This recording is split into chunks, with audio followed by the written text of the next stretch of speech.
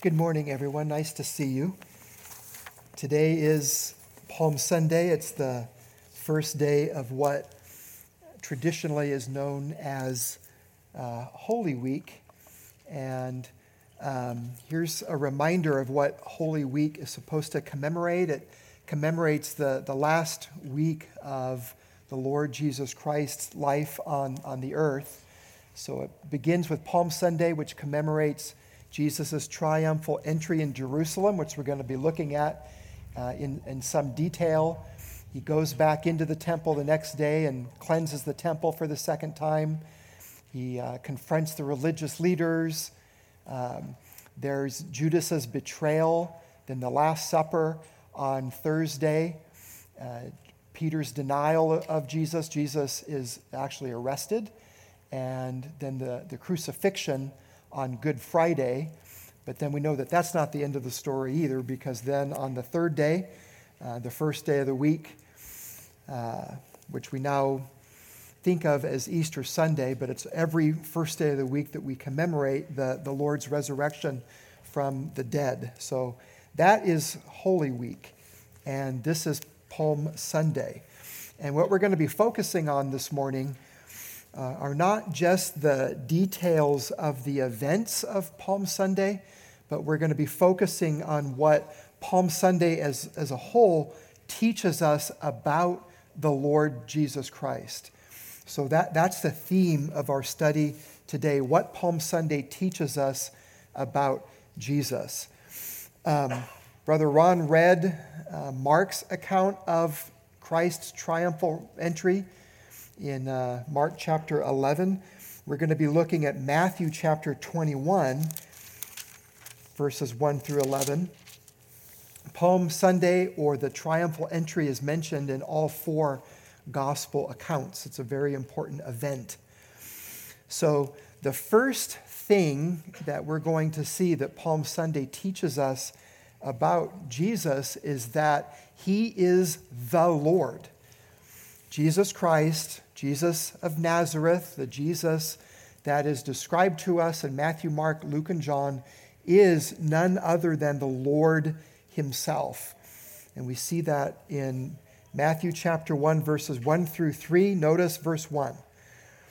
Now when they drew near to Jerusalem and came to Bethphage, to the Mount of Olives, then Jesus sent two of his disciples, and let's just pause there and get our bearings straight. So most of Jesus' earthly ministry took place beyond Jerusalem. This is not the first time he's been in Jerusalem, but most of the 3 years of his public ministry have been spent out and about. But here he is on his way into Jerusalem. And so Bethany is here. This is roughly 2 miles. Bethany, Bethphage, this is the Mount of Olives that occupies a commanding view of the temple complex, and Jesus is on his way into the temple. And so he as they're coming to Bethphage on the Mount of Olives, that's when Jesus sent two of his disciples, saying to them in verse 2, "Go into the village in front of you," that being Bethphage, "and immediately you will find a donkey tied and a colt with her." Mark just mentions the colt. "Untie them and bring them to me. If anyone says anything to you, you shall say, 'The Lord needs them,' and he will send them at once." So what I'm focusing on here is what Jesus says his disciples to say when they go into Bethphage and get this donkey and its colt. Jesus tells them to say, "The Lord needs them." So here's Jesus saying about himself, "I am the Lord." So Jesus here is identifying himself with the Lord of the Old Testament, particularly the Lord of Psalm 24 and verse 1, where we read, "The earth is the Lord's and all its fullness, the world and those who dwell therein," including, by the way, this particular donkey and its colt. Jesus is that Lord. Jesus is the divine owner and master of the earth and everything in it, as well as the entire created universe. Jesus is the sovereign ruler over all, who arranges and governs all circumstances, including the existence, location, and availability of this particular donkey and its colt. And the reason that that is so is because of what the Apostle Paul says in Colossians chapter 1. This is a mind-blowing passage.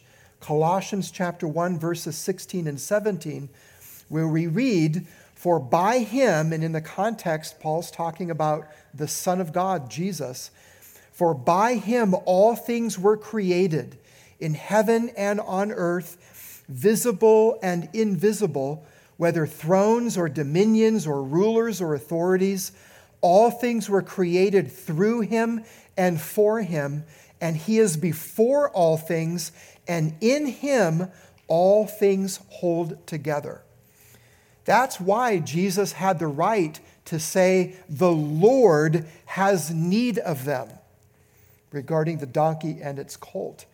But you can see that Paul's words in Colossians 1 have ramifications far and wide beyond just what was going on Palm Sunday.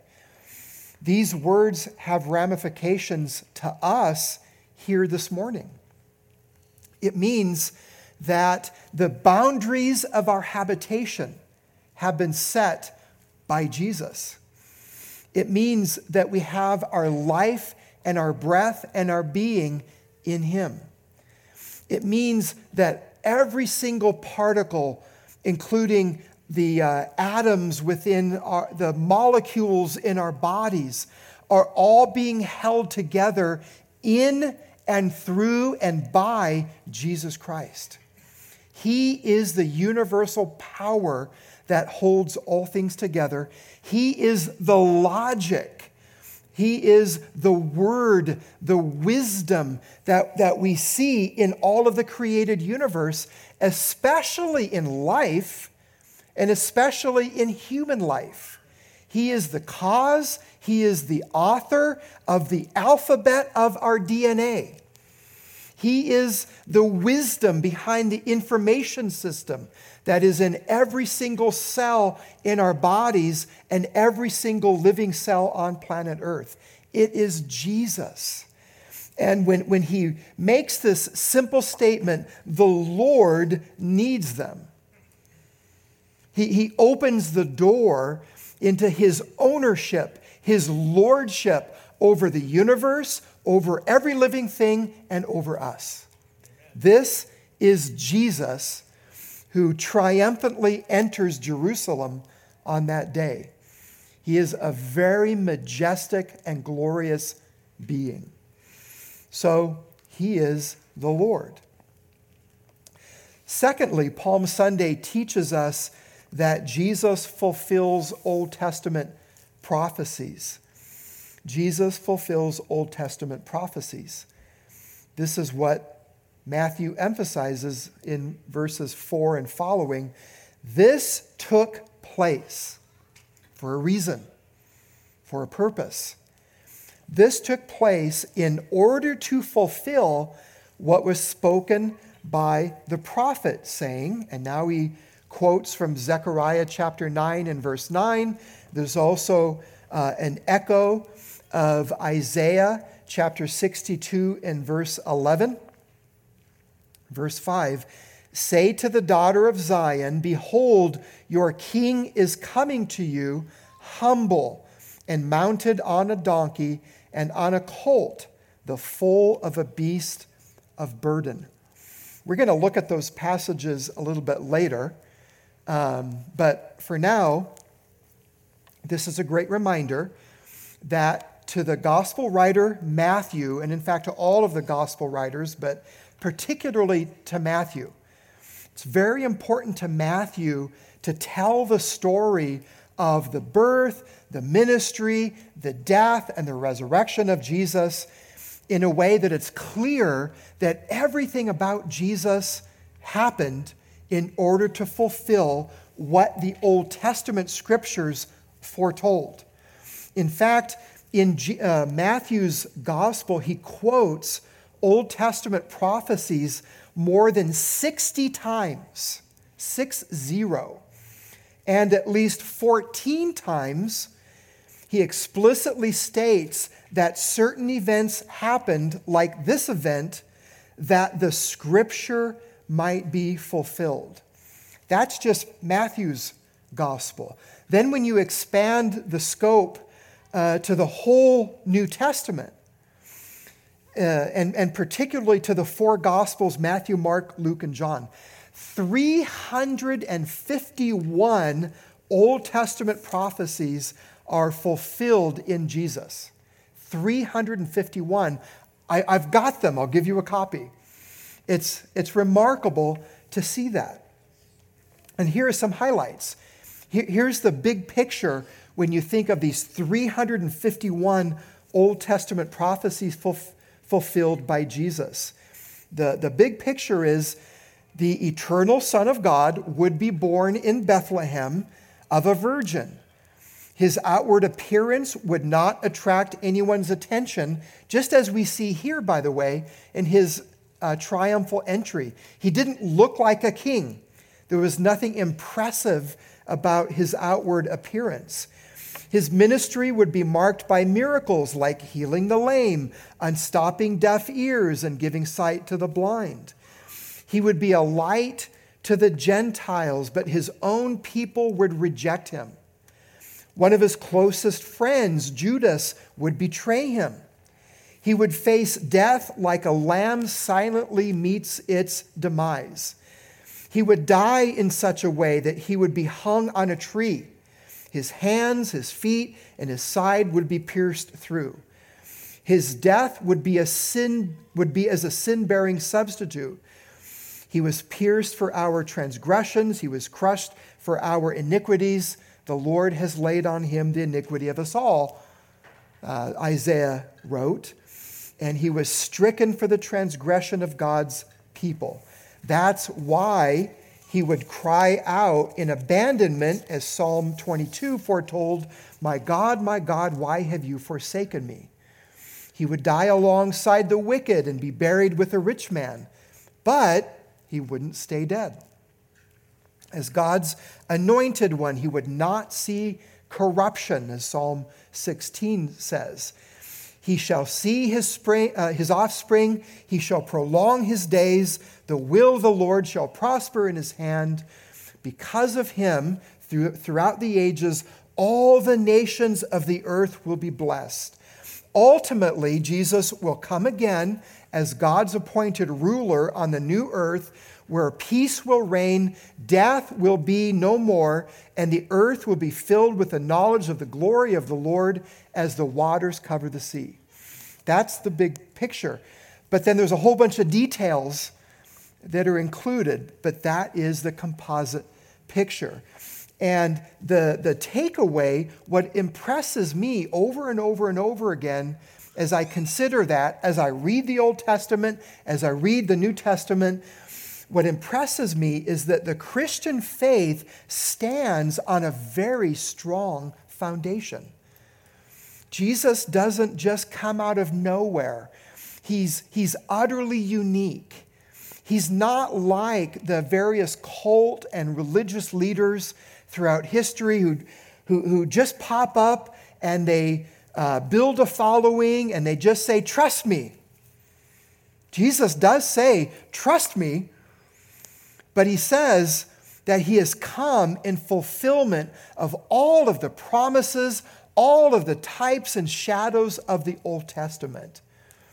So much so that someone who is a sworn enemy of Jesus, Saul of Tarsus, his heart was open. It was changed by the power of Jesus, and his eyes were opened. And then Saul of Tarsus saw that indeed the message of the gospel, all that Jesus is about, It's none other than what the law and the Psalms and the prophets had said. And so when the Apostle Paul, who began life as Saul of Tarsus, when he went on his missionary journeys and turned the world upside down, his textbook was the Old Testament.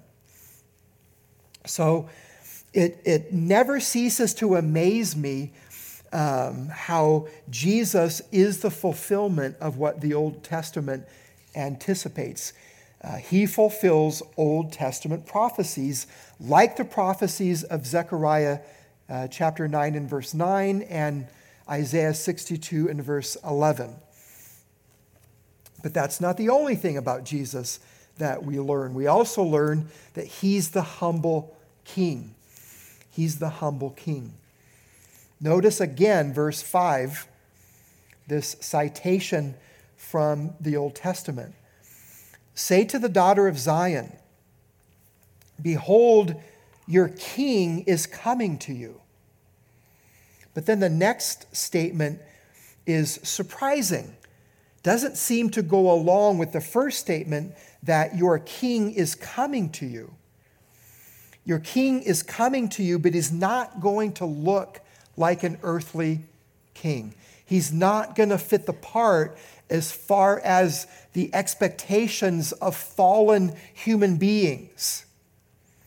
Because he's coming to you humble and mounted on a donkey and on a colt, the foal of a beast of burden. In Revelation chapter 19, Jesus will come to execute judgment riding on a white horse. It's a glorious scene that John depicts for us prophetically. But on the first Palm Sunday, Jesus entered Jerusalem not on the back of a white horse, but on the back of a donkey's colt. And that's a symbol of humility, meekness, and peace. And this is consistent with how Jesus described himself. In fact, we're here in Matthew's gospel. Stick a marker there like I'm doing and look back in Matthew chapter 11. This is a glorious statement that Jesus makes in Matthew chapter 11. It's a familiar passage. He says in Matthew chapter 11 and verse 28 through 30, come to me, all who labor and are heavy laden, and I will give you rest. Take my yoke upon you and learn from me. Why? For I am gentle and lowly in heart, and you will find rest for your souls. For my yoke is easy and my burden is light. Again, Jesus is utterly unique compared to all of the other kings that the world has ever known. Sometimes kings are benevolent rulers, but even the best, most humble and benevolent human rulers, they have pride in their hearts. They have sinfulness in their hearts. And there's always something about their rule that is inconsistent, selfish, self-serving, and harsh. But not so with King Jesus. Jesus is the picture, the embodiment, the fulfillment of all gentleness and all lowliness. He's not a harsh dictator. He's not come to exchange one set of legalistic requirements for another. He's not just a substitute for the Pharisees. He has come to bring an entirely different yoke. A yoke that is just manifestly righteous and right and good. A yoke that goes along with his gentleness and his glory and his righteousness. And it goes along with the new heart that Jesus gives to his followers. It just flows with our love for Jesus, this yoke. It's an easy yoke, and his burden is light. It's not because it's invisible. It's not because there isn't actually a yoke, but it's because it just makes so much sense, and it just flows from the love that Jesus has for his people and that his people have for him. So this is how Jesus described himself, as this gentle and humble king. But it's also consistent with Christ's mission. So look forward in Matthew's Gospel to chapter 20. Matthew chapter 20, verses 26 through 28. In fact, if you back up to verse 25, Jesus said to his disciples, "You know that the rulers of the Gentiles lord it over them." They tend to be authoritarian. They tend to be heavy-handed. And their great ones exercise authority over them. Verse 26, "It shall not be so among you." So authoritarianism, heavy-handedness is contradictory to Christian leadership.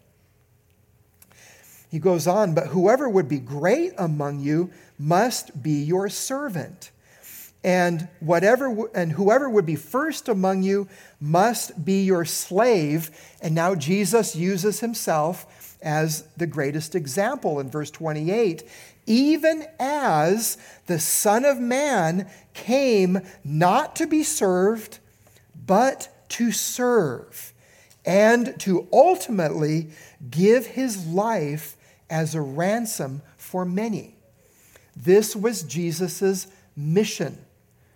His mission was not to re-enter Jerusalem and to conquer all of his enemies, to prove all of his adversaries wrong, and to sit on David's throne and rule as David's greater son from Jerusalem forevermore.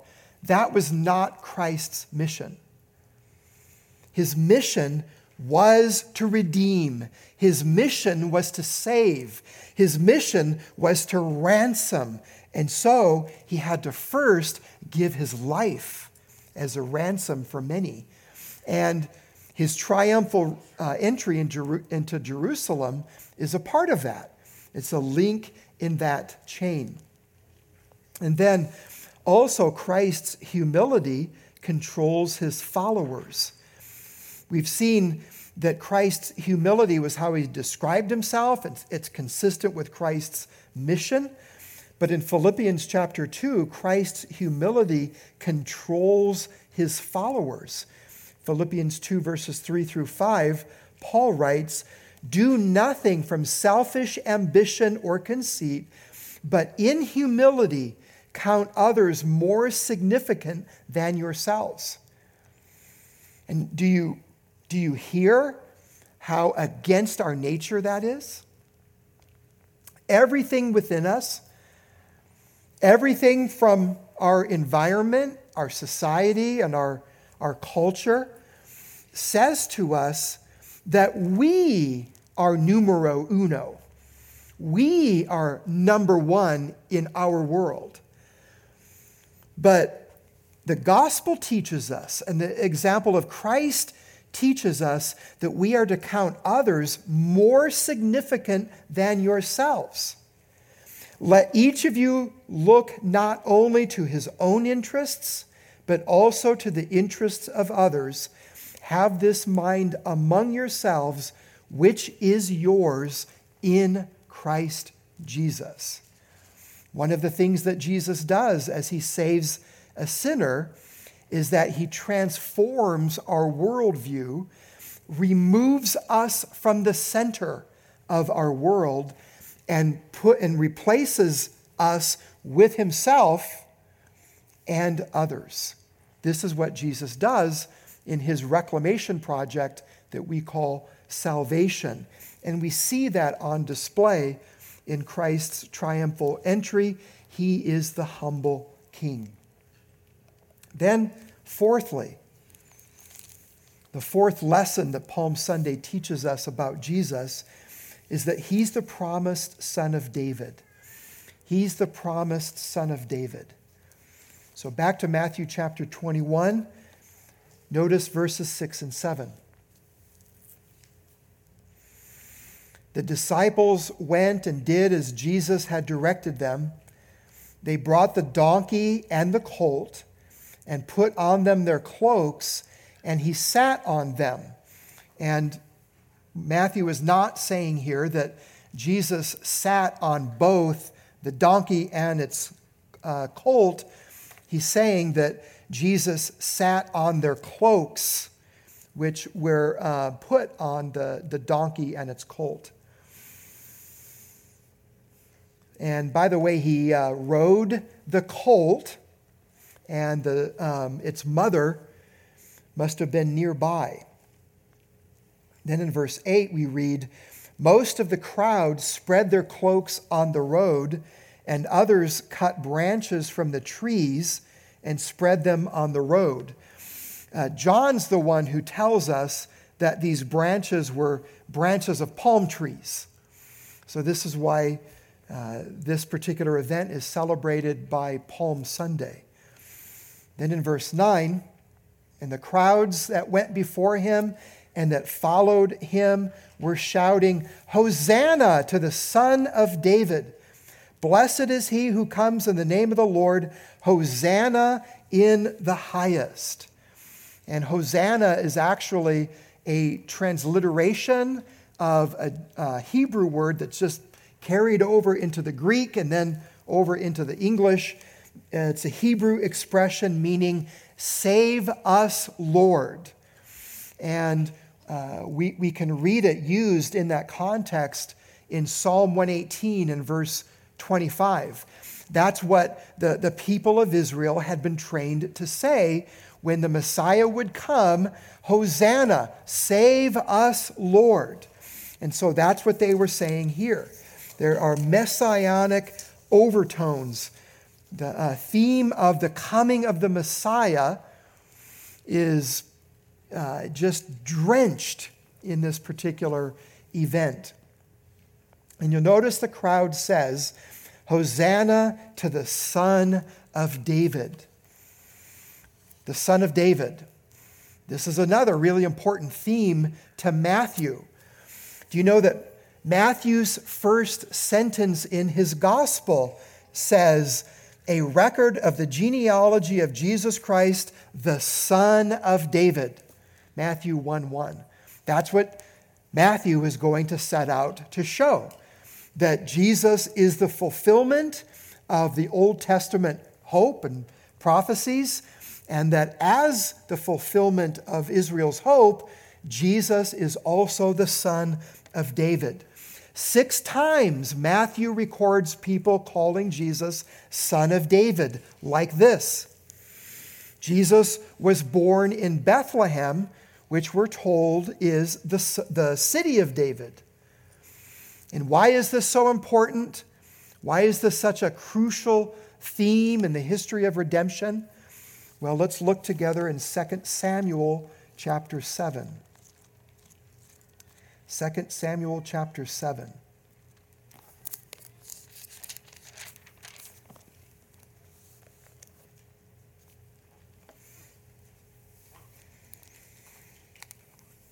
And let's look at verses 12 and 13.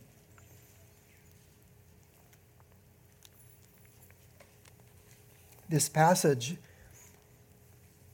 records for us God's covenant with David, the famous Davidic covenant. God promises David, "When your days are fulfilled," verse 12, "and you lie down with your fathers, I will raise up your offspring after you, who shall come from your body, and I will establish his kingdom." And you might think to yourself, well, maybe David's immediate biological sons, like Solomon, would fulfill this promise. And it's true that David's sons, like Solomon, did fulfill this promise to a point. But no merely human, earthly son of David could fulfill all of the Davidic covenant. Because notice what comes next in verse 13. He shall build a house for my name, and I will establish the throne of his kingdom forever. God promises David that there's going to come a descendant from David's loins, if you will, who is going to establish his kingdom, and he's going to sit on his throne, the throne of his kingdom, forever. Solomon didn't do that.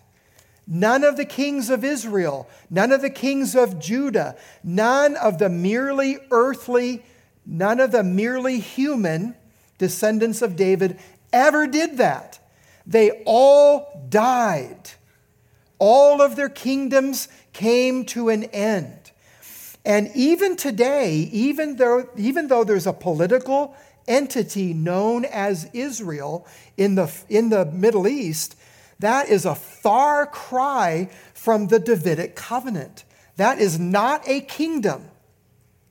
And an offspring of David is not on the throne, certainly not a single individual who has been reigning since the Old Testament and will continue to reign.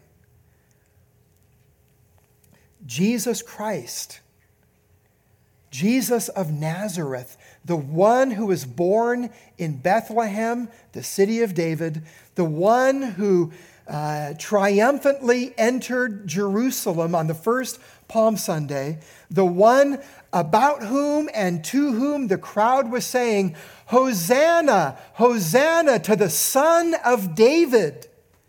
That Jesus is the ultimate fulfillment of the Davidic covenant. He is the promised Son of David, whose kingdom will last forever. His kingdom, Jesus said, is not of this world.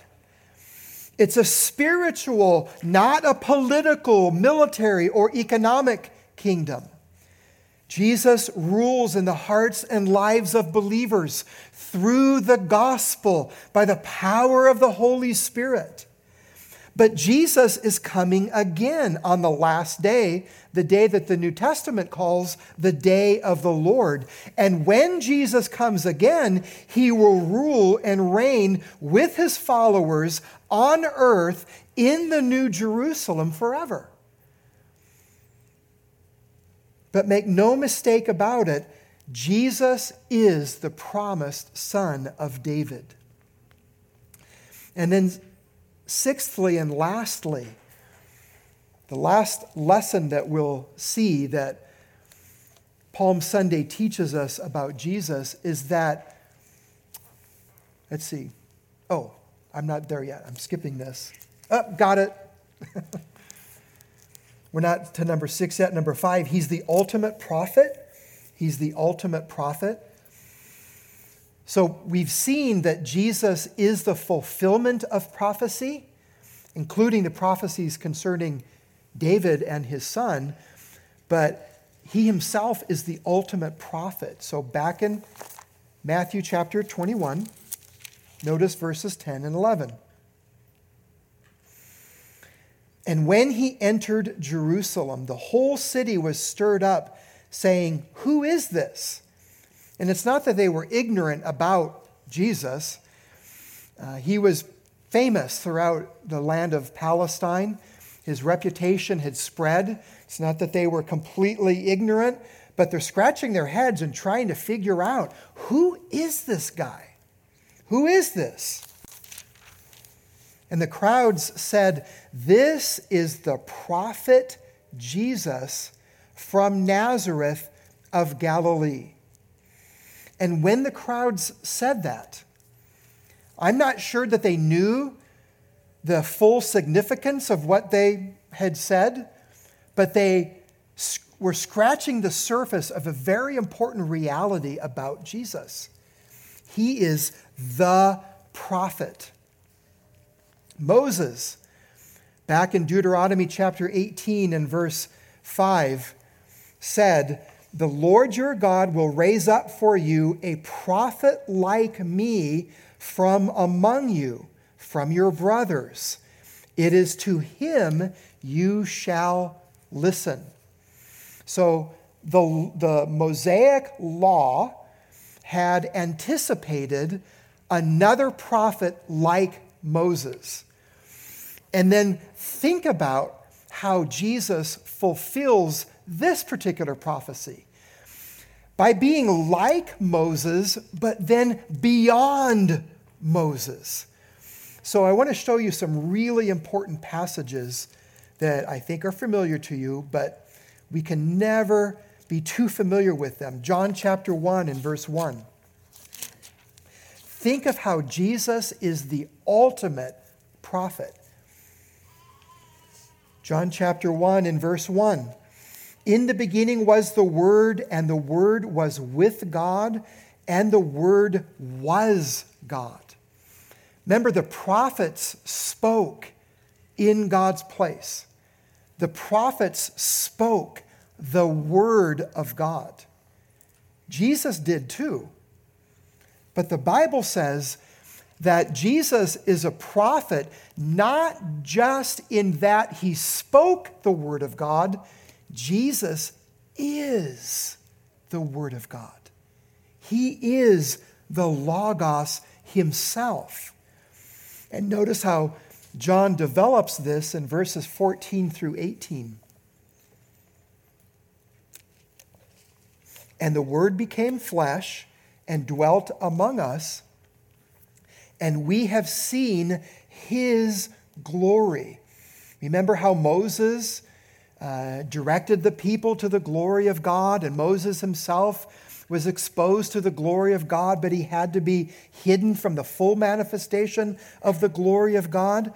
Well, here's another way in which Jesus far transcends the office of Moses as a prophet. Jesus is the glory of God. Jesus manifests the glory of God himself. We have seen his glory. Glory as of the only Son from the Father, full of grace and truth. And he goes on to say that John the Baptist bore witness about him and cried out, "This was he of whom I said, he who comes after me ranks before me because he was before me." And then the Apostle John continues, "And from his fullness we have all received grace upon grace." That could never have been said about Moses or any of the other prophets in the Old Testament. We don't receive anything from the prophets except the Word of God, which has been inscripturated for us. But from this one, Jesus, the prophet, the ultimate prophet, from Jesus, we receive from his fullness and grace upon grace. And how does Jesus compare to Moses?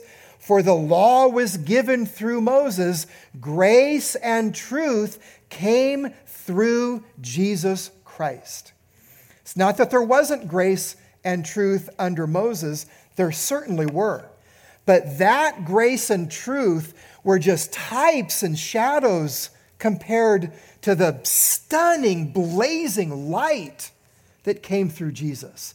The grace and truth that came through Moses were just a foreshadowing of the fulfillment of the grace and truth that comes through Jesus Christ. And then here's the grand finale in verse 18. "No one has ever seen God," including Moses, including all of the prophets, "but the only Son," the Word of God, Jesus Christ, "the only Son who is at the Father's side, he has made him known." He has not only seen God, he is with God, and he is God in verse 1. And then he doesn't keep that knowledge to himself.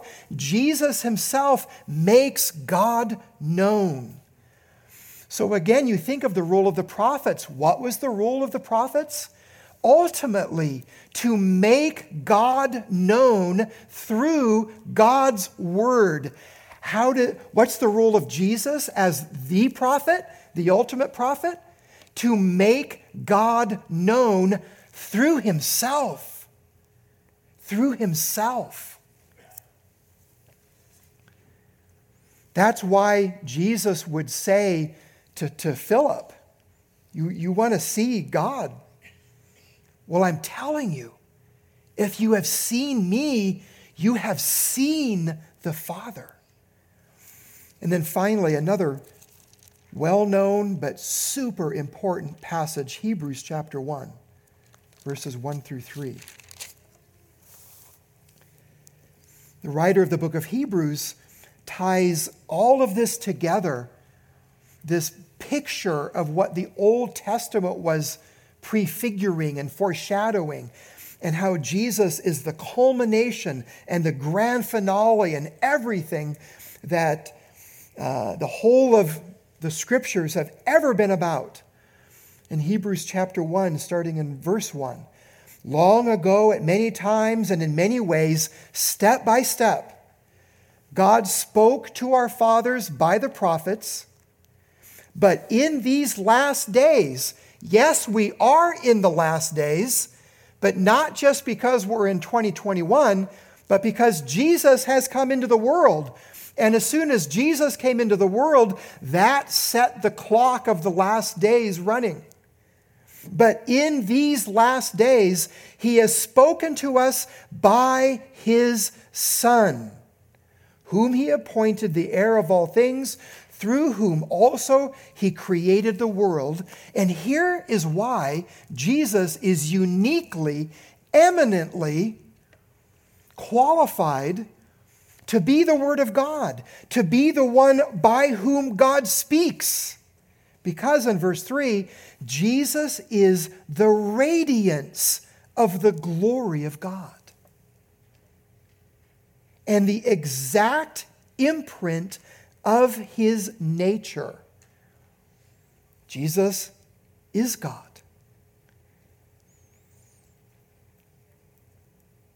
Jesus is how we see the glory of God. The Apostle Paul would write in 2 Corinthians chapter 4 that the God who commanded light to shine out of darkness has shone in our hearts to give the light of the knowledge of the glory of God, where?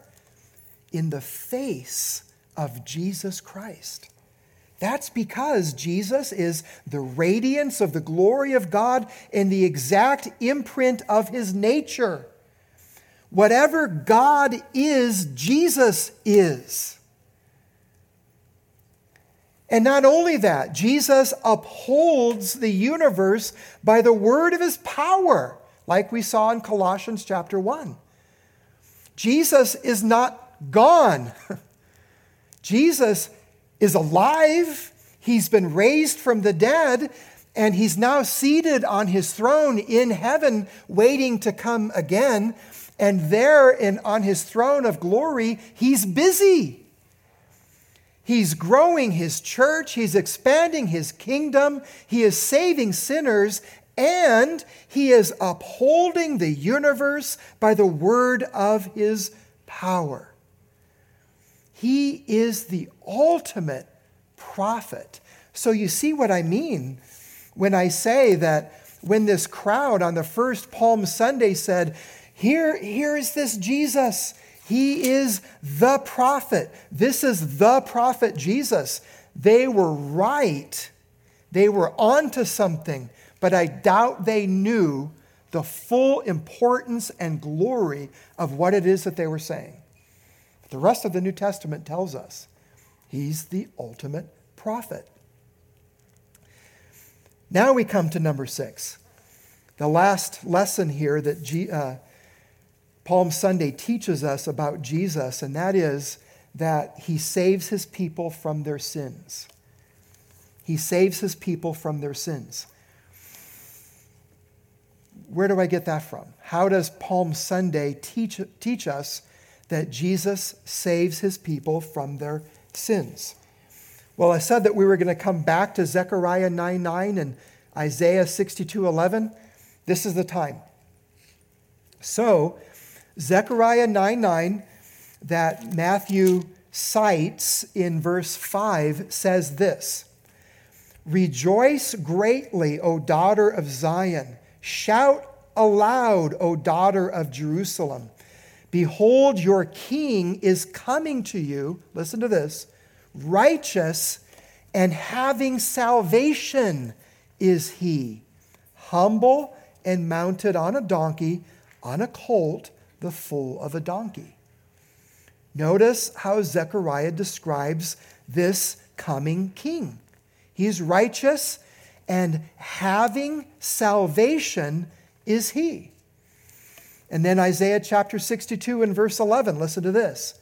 "Behold, the Lord has proclaimed to the end of the earth, say to the daughter of Zion, behold, your salvation comes. Behold, his reward is with him." So this coming king has salvation, and this coming king himself is our salvation. So what does that have to do with Jesus? Well, way back in Matthew chapter 1 and verse 21, the angel told Joseph, the earthly adopted father of Jesus, "You shall call his name Jesus, for he shall save his people from their sins." And how would Jesus do that? What does the triumphal entry into Jerusalem have to do with all of that? Well, we're in Matthew 21. Look back in the previous chapter, chapter 20 and verses 17 through 19. Matthew 20, 17 through 19. "And as Jesus was going up to Jerusalem, he took the 12 disciples aside, and on the way he said to them, 'See, we are going up to Jerusalem, and the Son of Man will be delivered over to the chief priests, and they will condemn him to death and deliver him over to the Gentiles to be mocked and flogged and crucified.'" And so we should not think to ourselves that when Jesus first went into Jerusalem in the verses that we're looking at, everything was positive and this was his original plan, and somehow his plan went awry because his people rejected him instead of receiving him as their Messiah, and he ended up being crucified instead of enthroned. We shouldn't think that. Because here we have Jesus' words before the fact that it was Jesus' purpose from the very beginning. In fact, it was God's purpose for Jesus in sending Jesus into the world in the first place to do this very thing, to be delivered over to the Gentiles, to be mocked and flogged and crucified. But not only that, to continue Jesus' prophecy, and he will be raised on the third day. This is why Jesus came into the world. This is what Jesus does. This is what Jesus has done in order to save his people from their sins. And so you think about this beautiful picture that the Old Testament paints for us of this prophet, priest, and king. We've seen Jesus as the prophet, the ultimate prophet. We've seen Jesus as the promised humble king, the promised son of David. But think of Jesus as the priest. In the Old Testament, there was priest after priest after priest whose job it was basically to put animals to death and to shed their blood. Millions and millions of animals killed. I think millions and millions of gallons of blood shed. The writer of the book of Hebrews in the New Testament says, but those priests had to keep on offering those same sacrifices over and over again throughout the history of Israel, because those sacrifices could never take away sin. But this man, Jesus, not only the prophet, not only the great king, not only great David's greater son, but our great high priest. This man, Jesus, laid down his life for one sacrifice for sin once and for all, putting it all to an end, Amen. Satisfying the righteous requirements of the law forever, propitiating, satisfying, quenching the screams of God's holiness and justice against our sin forever. Amen. This is what Jesus did on the cross. He didn't die on the cross as a failed Messiah. He died on the cross as the Lamb of God who takes away the sin of the world. He died on the cross as the successful great high priest. And then God raised Jesus from the dead on that first Easter Sunday to show that Jesus was delivered up for our transgressions, but he was raised again for our justification. And now this great high priest continues. We've spoken about how Jesus is on his throne in heaven. Well, he's still prophet, priest, and king. And as our great high priest in heaven, Jesus always intercedes for his people. And we as his people enjoy the benefits of being cleansed by his blood forever and ever and ever. It's not that he's always shedding his blood, but his blood, which has been once for all shed for sin, has eternal benefits for those who believe. And so, what a great picture of what Jesus is all about. What a great picture of our great God and King, our prophet, priest, and king, the Lord Jesus Christ. If you don't know him, what a great day to come to him. Honor Jesus on the day that we honor his triumphant entry into Jerusalem. Honor him by turning from your sins, trusting in him as your Lord and Savior and your only hope for heaven and the way, the truth, and life for your life now. Come to Jesus Christ today. Let's pray. Lord, we thank you for this incredible event that took place as the scriptures said that it would take place, as your providence caused to take place. Thank you that Jesus did all that was laid out for him, all that was predetermined for him. He suffered and died. He was humiliated. And then he was raised again so that sinners like us might be saved. Would you help us to honor Jesus as our great prophet, priest, and king? And I do pray that you would draw lost sinners to yourself today. Do what you're in the business of doing, Lord. Take your word, apply it deep within hearts and minds and consciences, and draw sinners to Jesus Christ even now. For we pray in Jesus' name. Amen.